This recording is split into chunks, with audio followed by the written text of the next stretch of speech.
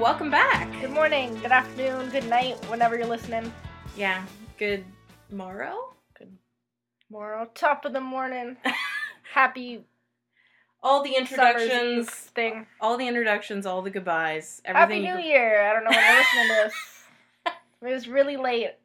That one person that's listening, like, this time next year. They knew! They knew! It's about me. Happy birthday. Happy birthday. And welcome to History Unfiltered. Welcome back. This is a podcast where I teach Kelsey about history. Yep. And I like to think I don't ask too stupid questions. I ask the questions that the common person who knows nothing asks. Exactly. Yeah. You're a surrogate for the audience. Yeah. The questions that either you were too embarrassed to ask or physically couldn't because it's a podcast. It's true. It's true. So. And today we're going to start off with something special because we're going to shout out one of you guys. Yes, we got... I don't want to say our first email, because of course we're swamped with emails. We actually have gotten a few other emails, but we got one, and we want to share it with you. Yeah, and if you like the podcast, send us an email. We might shout you out on air. Yeah, you could get a call out. Yeah, so we're not going to say their last name, because we don't want to, like, embarrass them or anything. But, yeah. But Nicole sent us an email a few days ago, and Kelsey, would you like to read it out loud? So she says, I keep hearing about this amazing episode 3 on Caesar, but episode 3 is nowhere to be found on my list of available episodes. There's a 2, then a 4, but no 3 between them. Did I miss something? Maybe. Looking forward to the Caesar's Palace episode, but you're all super entertaining podcast. Thanks for doing what you do. Well, thank you so much, Nicole. Yeah, thank you. But I have to say, if you have to ask, you don't know. So, go back, keep trying. Yeah, it's a running thing that me and Kelsey talk about episode 3. Our favorite episode. It is our favorite. The best episode in history that we've ever recorded. And we'll probably, eventually, when someone does a history podcast, they might actually talk about this episode. They might. I mean, it's definitely, there are academic papers being written about it as we speak. But yeah, if you can't find it on there, maybe like try a different browser or I don't know what's happened there. We'll phone our agents. Yeah, we'll phone our agents, see what's going on there. But we you know, we appreciate your concern. We definitely recorded it. But 3, that was a long time ago. Yeah. Episode 40. Yeah, we're on episode 40 we're now. We're almost like, if we were a middle-aged woman, we'd be... Yeah. I don't know. We wouldn't be getting main lead parts in movies anymore, that's for sure. No, we'd be halfway through our lives. Yeah. I'm only going to live till 60, so this would be well past halfway. Yeah. You're lucky. Going through your golden years. I'm already done. And today's also a really sad day, and it kind of ties into what we're talking about. No. Because this is our second episode of Catherine de Medici. Yes. Who, as we're about to find out, is going to become Queen of France. And I don't know if you saw in the news today, this will kind of date when this episode was recorded, but Notre Dame Cathedral in Paris has burnt down. It caught on fire while being renovated, and the entire roof and spire have collapsed. And it's just gone then. Well, the stone structure is still standing from what I heard, but all the stained glass, all the portraits, everything that was inside of it that was flammable is... How's the Quasimodo guy? Dead, I'm assuming. Damn it. That was originally constructed in 1163. So it's over 850 years old. And, will they try to just rebuild it to the best of their ability to look the exact same? Maybe. Or are they just going to be scrap it, free real estate now, put up a kebab shop or something? I don't know.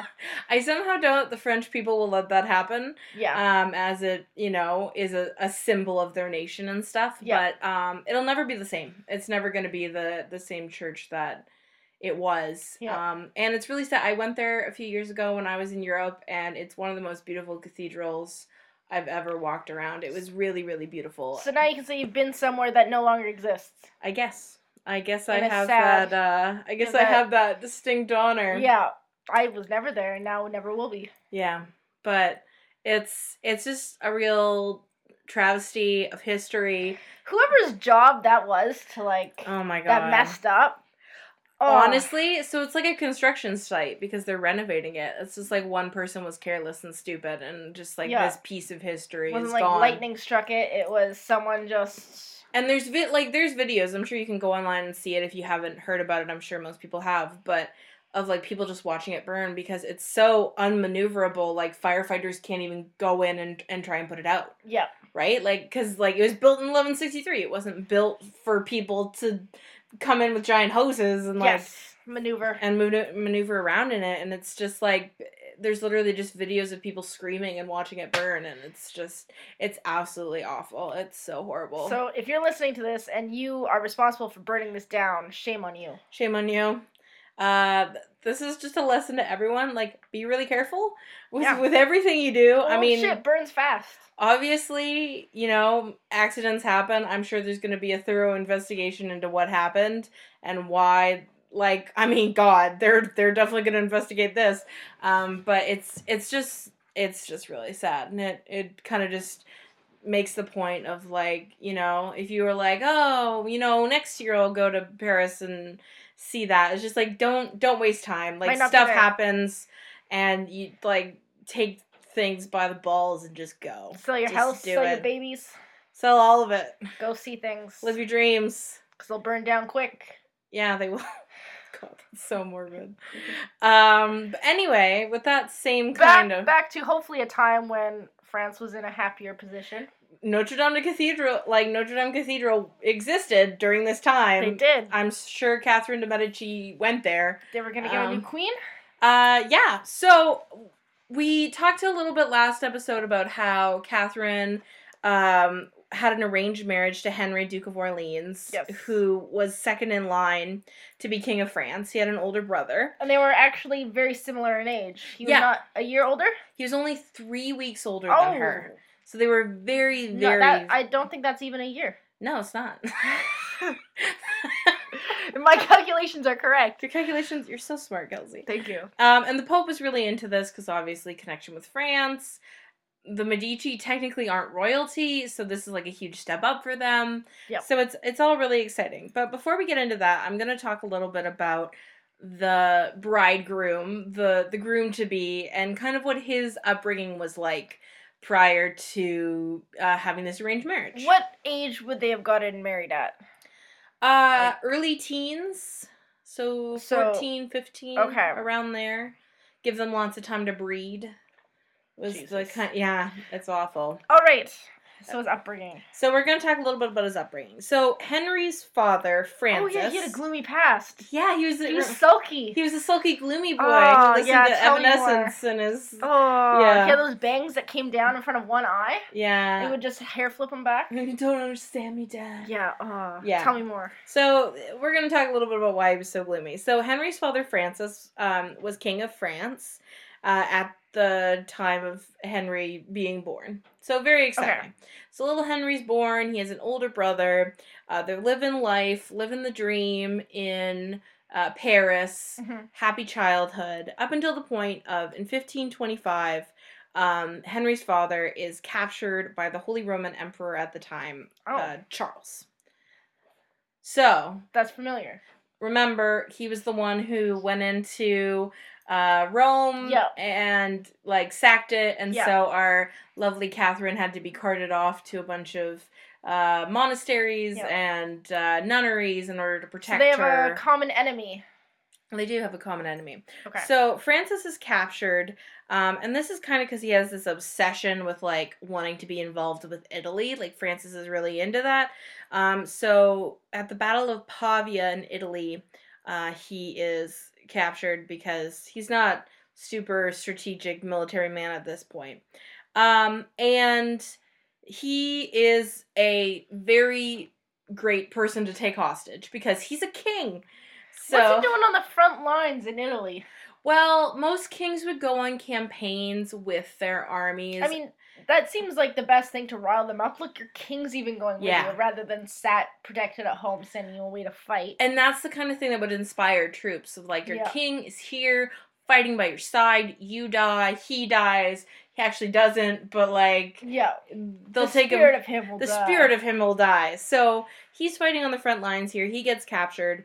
So now they have to negotiate for his release. Yeah, which I assume is going to be a pretty high price. Oh, hell yeah. When it's a king and stuff like that, it's going to be land. Not just be like, I mean, he has an heir already at home. We can just kind of forget about him. Well, he's also an anointed king, and at this time, they're like, the king is essentially like a god, so... We can't go against God. We can't go against God and let him die. That would be bad. I mean, some countries did that, and it pissed a lot of people off, but, I mean, in this point... They just stopped answering the phone. And also, at this point, his sons are very young, so there's the possibility that they could still die. Yeah. Because, a lot of children didn't live to adulthood. Yeah. Even if they made it past, I feel like 5 or once 6. you made it to, like, your teens, I mean... you got a good clean shot, unless you were sickly to start with. Yeah.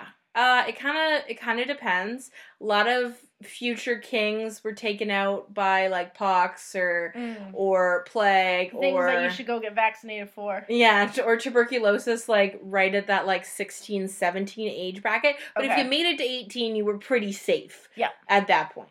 But yeah, so he's captured, they're negotiating for his release, and basically the agreement that they come up with is that Francis's previous wife had died not long after giving birth to little Henry. So the deal was... Marry someone. Charles's sister will be married to Francis, so she becomes Queen of France.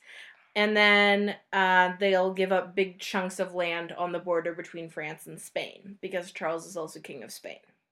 You're like, oh, I'm getting married. Oh, to whom? Well, my brother captured this man and is forcing him to marry me. Oh, and how romantic. You'll be Queen of France, darling girl. Aren't you happy? So they agree to this. Your brother has to set you up with someone. I know. It's not sad. I can't imagine. It's like... Maybe just because I have a younger brother, so it just would seem... Yeah, if your brother was like, I found you a husband. So, in order to make sure that Francis keeps his side of the bargain... Yeah. And gives up the land and everything, he needs a little bit of collateral. Just to make sure that everything goes as planned. So, it's agreed upon that Francis's 2 sons, Francois and Henry, will be held as hostages. Until Francis does his side of the bargain. So wait, so they have Francis, and they're like, you're gonna marry my sister, give me this land, and I will let you go do those things. Go marry my sister, go marry the land. Yeah. Go give me this land, if in exchange you bring your sons to me, and I hold on to them. Until you've done that, and then I will release them. And then Francis is like, okay. Yeah, this was actually... Take my children. This was actually a really common practice at the time. Of, like, your kids as collateral to make sure that you would do something. I mean, you can always have more. Yeah, and that's kind of the attitude of a lot of people at the time. I know, it's awful. So, Henry is only 6 years old when this is happening. His older brother, Francois, is 8. And so, basically how this goes is that they go into, like, this river valley, and, like, Francis is on one side with all the Spanish people, and then Francois and Henry are on the other side. They do, like, the little shuffle where they shuffle towards each other and quickly exchange off and grab what they need and back up. Well, no, so they, like, have rafts. Okay. So they're basically just gonna, like, move the rafts to the other side of the river at the same time. And as Henry gets on his raft, he's really scared and nervous, and so one of the young ladies of the court kisses him on the forehead to, like, comfort him and, like... send him across the river. It's the least I can do. You're across the river going to a strange man. Let me kiss you gently on the forehead. Exactly. So Francis not save you. Yeah. He goes back to his country. Henry and Francois are sent to live with their future stepmother in her palace.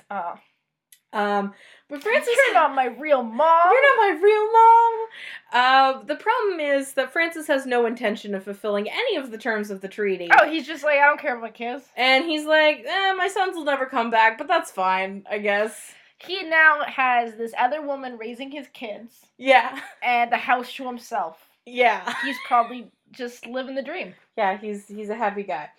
So they're moved into their future stepmother, but as it becomes clear as the months go on that Francis has no intention of fulfilling... She's like, no, I'm stuck with these kids. They get moved deeper and deeper into Spain. So, right, they were housed originally pretty close to the border. Now they're getting moved deeper in, so it would be harder for... You were becoming the Spaniards. Yeah, exactly. Harder for Francis to get a troop to come and take them back. Exactly. Okay. So, 4 years into their captivity, a French spy is caught near where their residence was. So Charles decides to move the boys into a prison cell. Just to make sure that everything They're only, 8 and 12? Yeah. Oh. They're 8 and 12, and they're moved into a prison cell. Now, up until this point, they were treated pretty well. Yeah. They had tutors. They were able to have, friends. They had, all this stuff. But once the spy is discovered, they're moved into a prison cell, and they do not leave. I feel like, especially when you take them at a somewhat young age, you'd probably just raise them as your own and be like, they're gonna just fight for me. Yeah, but the idea is, you have the heir to the French throne, right? Even if you do corrupt them, it's you can't really do much. They still go off on their own. Exactly. So in this prison cell, they're given no education, no companions. They're not even allowed out to exercise. They're given the wrong information for things. Yeah, exactly. They're taught wrong facts. They're retaught how to improperly spell. Exactly. So it takes a while, but eventually, for a very hefty ransom, so for a lot of money, the boys are eventually released 5 years after 5 years in captivity. 5 years altogether in Spain, or 5 years in the prison cell? 5 years altogether in Spain. So only a year in the prison cell. A year's still a long time. When you're a little boy and you a year in prison sounds awful. So this little kid comes out, he's like, "Yeah, I've done time." Some tats. Have you ever seen John Mulaney? Where he's just saying with the comments of "Come get me, I'll serve my nickel." Yeah. So they're finally exchanged, and understandably, the two children that emerge from this prison cell are not the same children that arrived. They're very gloomy and upset. Understandably, this world sucks. Since their father abandoned them. But Francis is pissed at them because he's like, why are my kids so gloomy? Come on, guys. This is supposed to be a fun time. You're bringing me down. Yeah. And he's just like, come on, let's be happy. And his statement was actually that it's a Frenchman's job to be gay and merry. So he's pissed that his children that he put in captivity for 5 years aren't happy enough for his tastes. He's like, you know what? Maybe I'll just send you back. Yeah, maybe I'll go back to Spain. You're not going to be happy. Yeah, exactly. God damn. So, not long after that is when Francis proposes the marriage between Catherine and Henry. Cheer my boy up. A piece of ass. Yeah, and he's like, let's marry off the two child prisoners to each other. They have a lot in common. They have so much in common. She spent years in captivity. He spent years in captivity. They put him in a prison cell and, didn't let him have any company. They were going to hang her from the walls and kill her. She looks a bit rough. She shaved her head. Yeah. Perfect couple. # couple goals. He sat there wringing animals' necks. It's perfect. It's perfect. It's the perfect marriage. So this is a triumphant marriage, and this is really, really exciting for Pope Clement and, of course, for Catherine as well. Yeah. They order 100 pounds of gold, 100 pounds of silver, 100 pounds of silk, just to make Catherine new outfits for her wedding and her eventual position in the French court. They also get pearls and jewels to emboss the bodices with, so pearls, emeralds, rubies, to just put on all these gowns. 12-year-old gown. Yeah, exactly. So they're we spared no expense. They're they're gonna do amazing. And also a gift from the Pope is he gives her a very expensive pearl necklace, not the a beautiful pearl necklace. And remember this because it's gonna come up later. The priceless pearls. Yes, the priceless pearls. So, they aren't married right away. They aren't married until they're 14, actually. Okay. Just to make sure that everyone is older. Okay. But they're married on October 28th of 1533 in Marseille, France. And this is a huge celebration. So they have festivals for days. The Pope's there to marry them, which is a huge deal, and everything is super exciting and jubilant, and everyone's very ecstatic that these two young people are going to be married. So they also really want to make sure that these two kids bone. That's really on the top of their priority list. So as a result, the Pope and King Francis really, really, really decide to cross some boundaries. They go into a room and they're like, we're going to show you how it's done. And then you're going to do the same thing. They actually sit in the room and watch while they do it. No. Yeah. This makes me sad. I know, it's really awful. You're supposed to just learn that stuff on the street on your own. Yeah, so... Not from the Pope. They watching you. They stay in the room and watch, and after... Giving pointers? I don't know. But afterwards, Francis apparently left the room and commented, "Each has shown valor in the joust." Oh, that's my boy. That's my gloomy boy. Yeah, so, it's pretty bad. The Pope comes, Is the Pope allowed to... Is he not supposed... I'd assume he's not supposed to know about sex. Yeah, he knows about sex. Lots of popes had kids. Lots of popes had kids. I don't know why I assume. No. Huh. Popes know about sex. Yeah? Yeah. They have a bunch of little mini popes running around. Bunch of little popes. Yeah. That whole celibacy thing. If you want. Give or take. Give or take. It's more of just a suggestion. Yeah. So, they're married at 14. They consummate the marriage. Everyone's happy, except for within the first year, Catherine's not pregnant. So people are like, what's going on? We don't like this. 14-year-old pregnant? I don't get it. Why isn't this 15-year-old girl pregnant? So, within the first year of their marriage, Pope Clement dies. Oh no, Mr. Pope. And this is before he has paid Catherine's full dowry. Oh, so they're like, Pope, Italy owes us money? The Pope owes us money. The Pope. So basically, when a dowry isn't paid in full, like, the dowry gets to be held by, like, the husband or the father of the husband until, if the husband dies, then the girl gets it back. So this is money that they're expecting for her, and they haven't gotten it. So the king starts complaining that the girl has come to me stark naked, is basically the quote. Is like, she's come to me with nothing. She hasn't even gotten pregnant yet. Like, what's the point of her? Which is really shitty. He's like, my kids are too gloomy. Now I marry my gloomy kid with this other gloomy kid, and now the Pope dies and doesn't give me money for this. Yeah. And things start getting worse because second year she doesn't get pregnant. Third year she doesn't get pregnant. Fourth year she doesn't get pregnant. She's not getting pregnant. And people are starting to get very, very worried of that. There's whispers. There's whispers. And the pressure gets amped up even more when Henry's older brother Francois dies. Oh no! And so now Henry is the heir. Is the heir to the throne, and it's on her to produce the heirs. Do you want to know how Francois died? Is it kind of funny? Yes. It's very funny. It's the weirdest way I've ever heard of someone dying. Is it, like, from an instrument or tool, or is it a health thing? It was in the course of an activity that he died. Is it something, personal? A personal activity? No, it's not a personal activity. I don't know how. Give me a hint. It's a sport. Did he, drown in a bathtub? No. No. Playing polo. Close. Fall off a horse. Apparently he died after a particularly exhausting tennis match. He just wins and he's like, and I'm out, fools, and he falls down. Yeah. Like, I love that quote, after an exhausting tennis match. I think that's a hilarious way to die. I assume, like...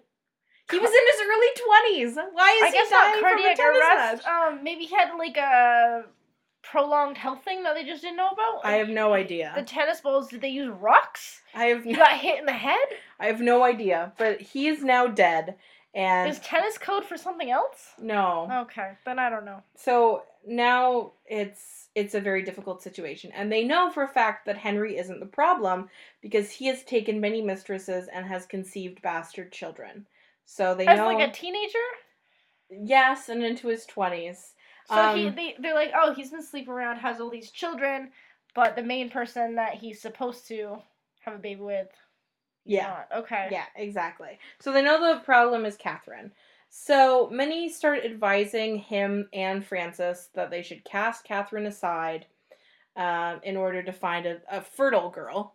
But the problem is that well, not the problem, but the good thing for our girl Catherine is that Francis really, really likes his daughter-in-law. Yeah. She's smart, she's sporting, and she laughs at all his jokes. Can they be like, this child is yours now?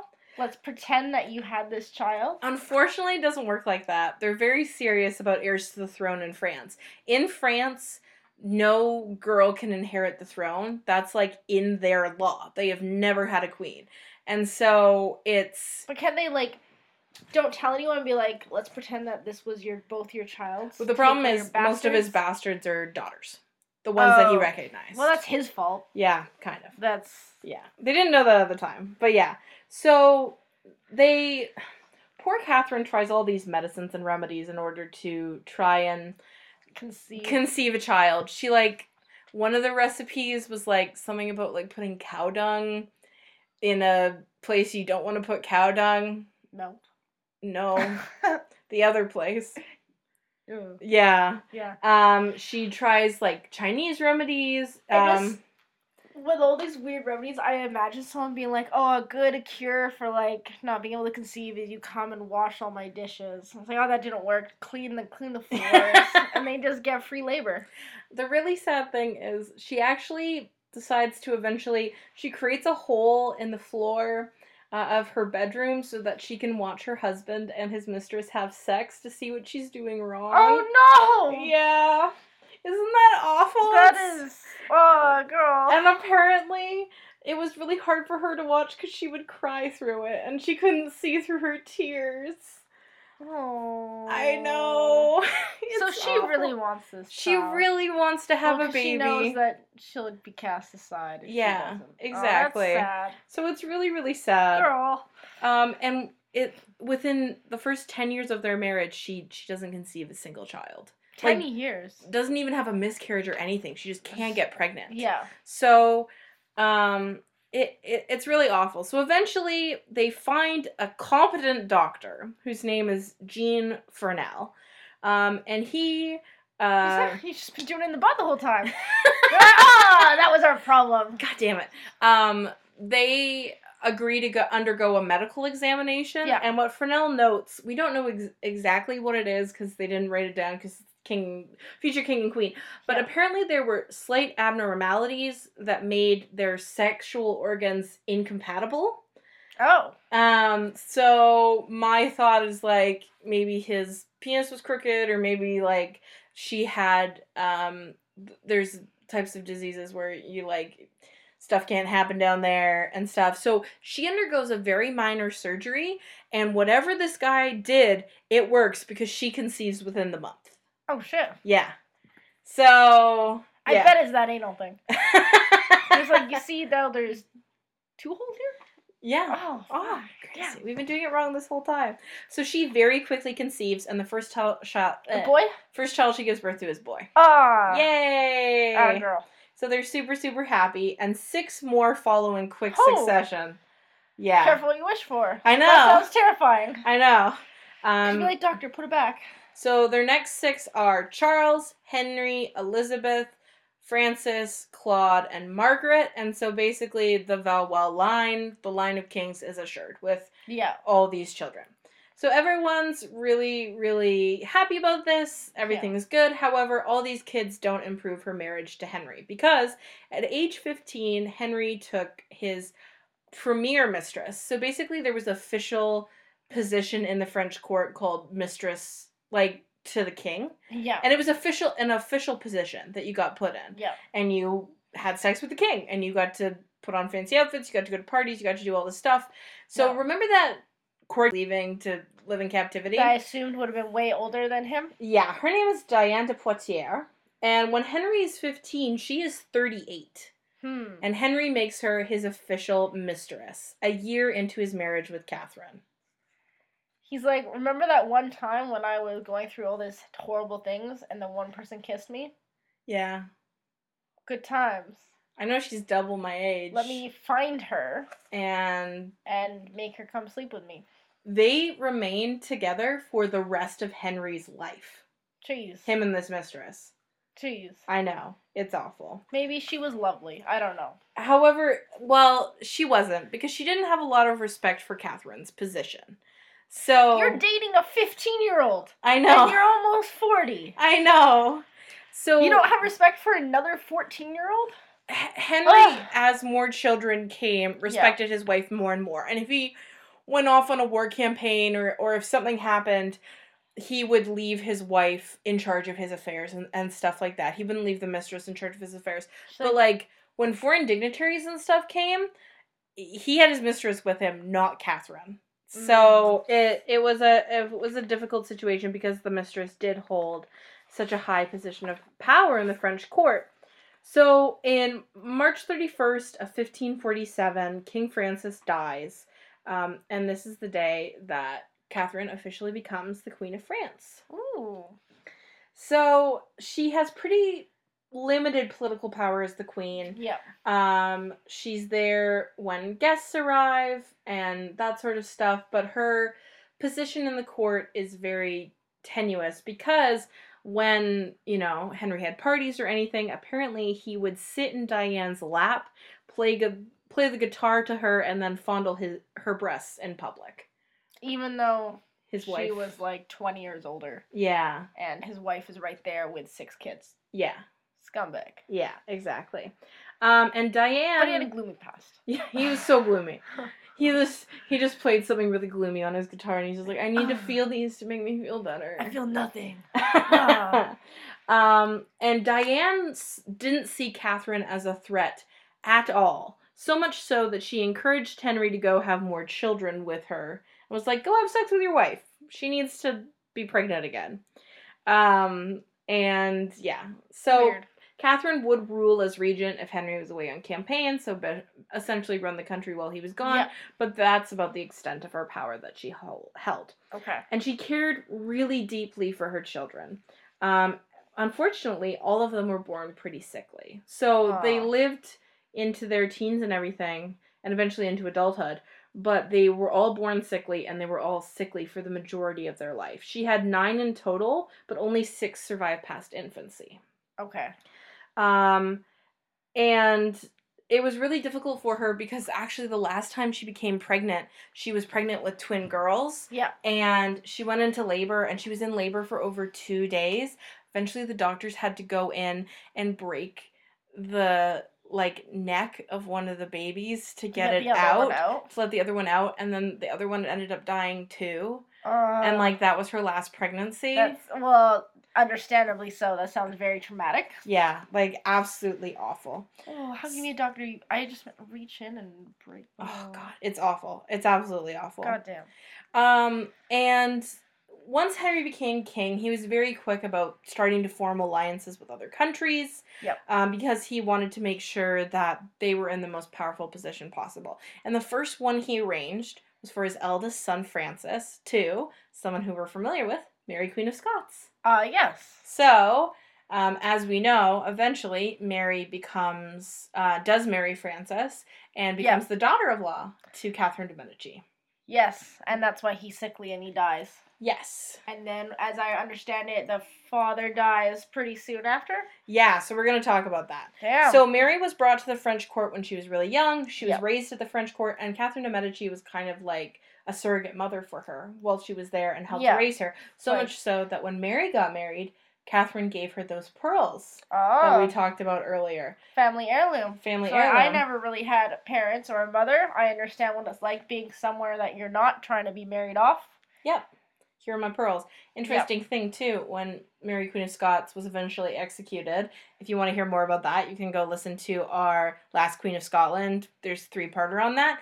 Those pearls eventually went to Elizabeth I of England. Oh. Yeah. And then eventually got thrown off the Titanic. Yes.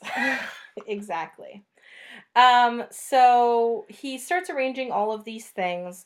By April of 1559, Catherine's pretty steady in her position at court. She's 40 now. Yeah. And... So the mistress is what, 60? Late 60s. 68? 68. Something like that? No, she's really old. She's 62 or something. I know. So they've kind of gotten into this groove of things. Their eldest son has been married, and then Henry forms another alliance. So he signs the Treaty of Cateau-Cambréis, this ends a long period of war between France, England, and the Holy Roman Empire. So they all agree to this peace. And the treaty is sealed with the marriage of Catherine's 13-year-old daughter, Elizabeth, to Philip II of Spain, who's 32 years old. And how old is? 13. And he's also a Habsburg.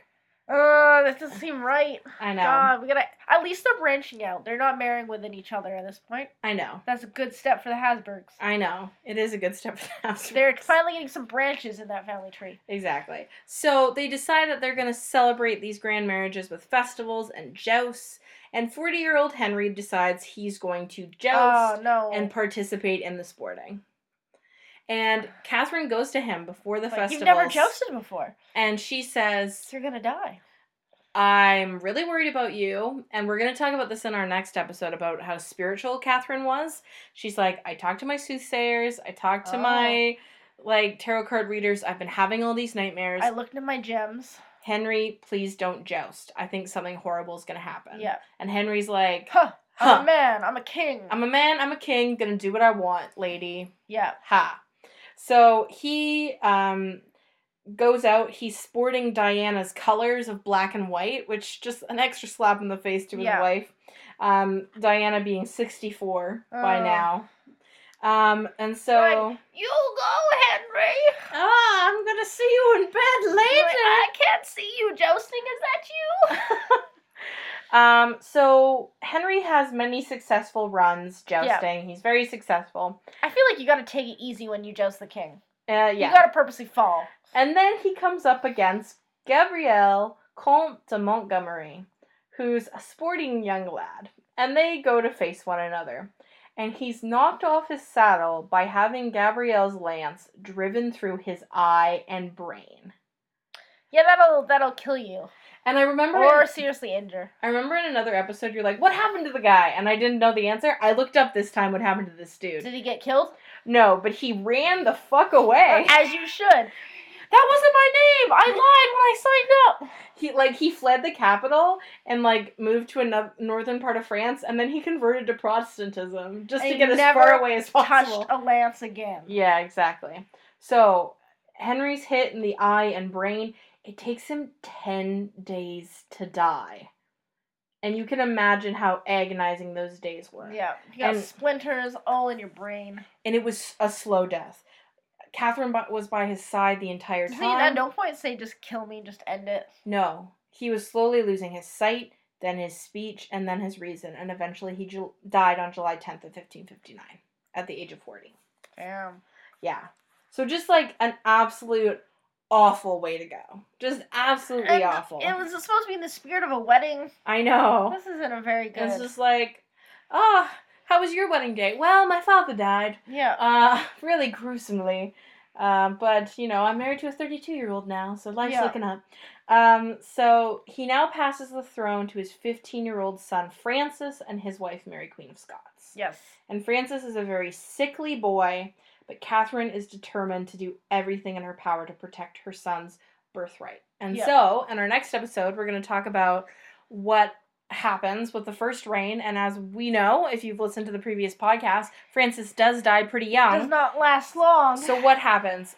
And basically, after this point, how Catherine essentially becomes Queen of France in her own right. Yep. With full control and power. It's her time. It's her time. Hashtag Lady Power. Yeah. Girl. So, yeah. Good stuff. If you want to see pictures from the podcast, I always post something new on our Instagram, which is History Unfiltered Podcast. I'll post some pictures of Gloomy Henry. Ooh, yeah. Older Catherine, maybe their children. Maybe I'd like to see the 64-year-old Diane de Poitiers. Yes. Yeah, we can look into to putting a picture of her if I can find it. Yep. And then if you want to shout out on the podcast. Yes. So, Kelsey, if people want to email us, where can they find us? historyunfilteredpodcast@gmail.com, Alyssa. Awesome. And then you can get a shout out. Simple as that. You can get a shout out on the pod. Yeah. All right. Well, I guess that's all from us. Yeah, we'll see you next time. Bye. Bye.